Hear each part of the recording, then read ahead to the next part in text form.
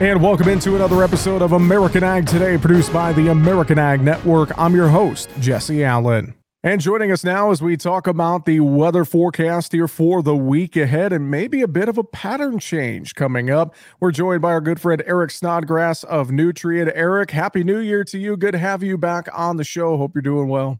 Yeah, it is. It's been an interesting start to the new year, and you're right about the pattern change because the end of December versus the beginning of January felt like two entirely different things, right? We finished the year with this massive Arctic outbreak, and then we started it off with really mild weather, and then there's been just onslaught of flow coming into the Western United States off of an extended jet that's just soaked California. And they got another week of this coming through.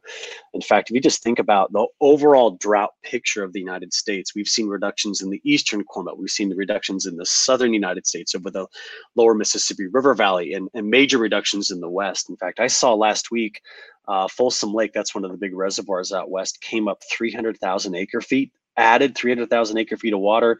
Oroville at the end of last week was up 60 feet in depth. I mean, that's incredible. And some places out west have another several inches of rain, maybe over a foot of rain still to come at higher elevations. Now, the Central Valley doesn't get that much, but they're getting a lot. Some places up to 3 or 4 inches in total precip. The Sierra Nevada are getting just absolutely packed with snow, and they're starting to get closer and closer to some of the numbers we want to see going forward. But who's not been getting this has been Southern Plains. It's been part of the hard red winter wheat belt. The Canadian prairie has been drier through all of this. And so we need to see if this potential shift in a pattern could impact things. And so here's what it is. We've been mild here. We've been mild in Europe. We've been mild in China. All the colder has been in Russia and Siberia. We watched very carefully all last week for any hint of a change. And the hint that just kind of came out lately is that the colder air that's in Russia is going to come across China. Now, this is what's going to change the pattern. That's going to take the extended jet and start to bust it up way over there, which is going to retract it back toward China and Japan and stop the strong onshore flow into the west. Now, if that occurs, that changes our temperature profile here. That changes our precipitation pattern here. And it's not a bad change. It is just change. And so I think that means that the end of this month, getting out there past maybe the 17th, 18th, 19th, we should expect to see a much, much different, probably colder in some places, not Arctic cold, but colder, and maybe better chances for more snow and rain east, which is a place that would like to see it, whereas the west could get a break. Yeah, because I watched the 7 to 10 day outlook here for the U.S. and you alluded to it, relatively dry, relatively mild east of the Rockies.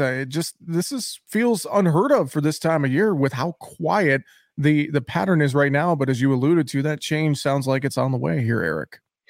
Yeah, and before it gets there, we do have two systems we will watch east of the Rockies. So one that's going to come out mid to late this week, going to go across parts of the Midwest. It might bring some snow from like Kansas, maybe into Missouri, Illinois, but some heavier rain, maybe some storms in your area, actually, and south of you. And then there's another one coming out after that. So in other words, it's not fully dry everywhere, but it's not what we can get this time of year. That's for certain. So the question will be, when does that mild air really just disappear? And I'll be honest with you, I've been focused a lot. I mean, it's important in North America, but it's actually quite important in Europe too. And I think what's so important about it in Europe is just what it could possibly be doing to the snowpack, like in Switzerland or in the Alps. Because you think about it, that's kind of the source later on in spring where the waters melt and fill up like the Rhine. Could it be an early season drought indicator that we don't see a tremendous amount of snowpack in the Alps right now? I don't know. That's something I'll be watching carefully. Well, I know we are also watching carefully South America. So as we take a look at Brazil and Argentina, I know we're hearing the talk continue about the dryness and drought concerns in Argentina, while Brazil's still getting some of those good rains. But as you step back, take a look at everything here as we get into January, what's the latest you're seeing with South America? And does this pattern change affect South America as well? Yeah, that's going to be the tricky part because a lot of what's going on right now in South America is being driven by tropical features, and everything else I just talked about was way northern hemisphere. So La Nina is likely past its peak. It's still strong, but past its peak. The westerly winds that have been coming out of the Indian Ocean are almost gone. So that means it's just up to the trades, and the trade winds that are coming across the Pacific are still strong, but they're no longer meeting these strong westerly wind bursts. Now you're saying, okay, what the heck does that mean? Well, that means that in the near term, we still get decent rains across parts of central Brazil. It's a little drier north in Mato Grosso. They're going to be happy with that because they're trying to harvest. They want to harvest fast, get the safrinha crop in. No major issues seen there yet.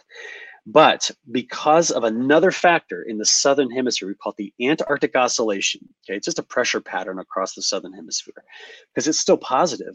Every time we see the models attempt to forecast rain for Argentina, closer you get to that time period, they keep backing off. And it happened again. So we're looking at another 7 to 10 days of drier conditions in Argentina. And I mean, this is like pushing them through the heart of summer with very, very dry conditions. So the result is that we don't have anything beneficial coming in there, which is going to continue to make that a story. So Brazil is doing fine, most of it, and Argentina is the place that's struggling. Well, Eric, you mentioned La Nina there too. And with this pattern change coming, and you mentioned La Nina probably hitting its peak, are we going to see that flip to an El Nino type weather scenario? What are we seeing there as we kind of get into this first part of the new year? Yeah, it's fading. La Nina is fading, and will we see El Nino return? Well, his history would tell you that normally after strong La Ninas, the pattern just doesn't go back to normal. It tends to kind of overshoot, and if it does, we could be talking a whole lot more about El Nino come late spring and summer. It takes a while to transition, but it could and do it quite quickly. But before that, we'll bring up that other, dirty phrase in atmospheric sciences called the polar vortex. We're actually watching it potentially be disrupted here over the next 7 to 10 days. And that could be a story for February. So even before we see that La Nina lose its full grip and El Nino conditions possibly returning, we'll be talking about the rest of what could be a pretty tumultuous February and early March. Well, hopefully that's not the case. I don't want to bust out the long johns and the heavy jackets again, but we'll I'll obviously keep that in our view and keep that on our minds. Eric, appreciate the time as always. Thanks for joining us here this week, and we'll talk to you again next week. Yeah, sounds good. See you later. Well, again, we appreciate his time and insight. That's Eric Snodgrass of Nutrien. One other note here on American Ag Today, pollinators are a big part of success in world agriculture. The USDA granted a conditional license for a vaccine to protect the country's honeybees from foul brood disease.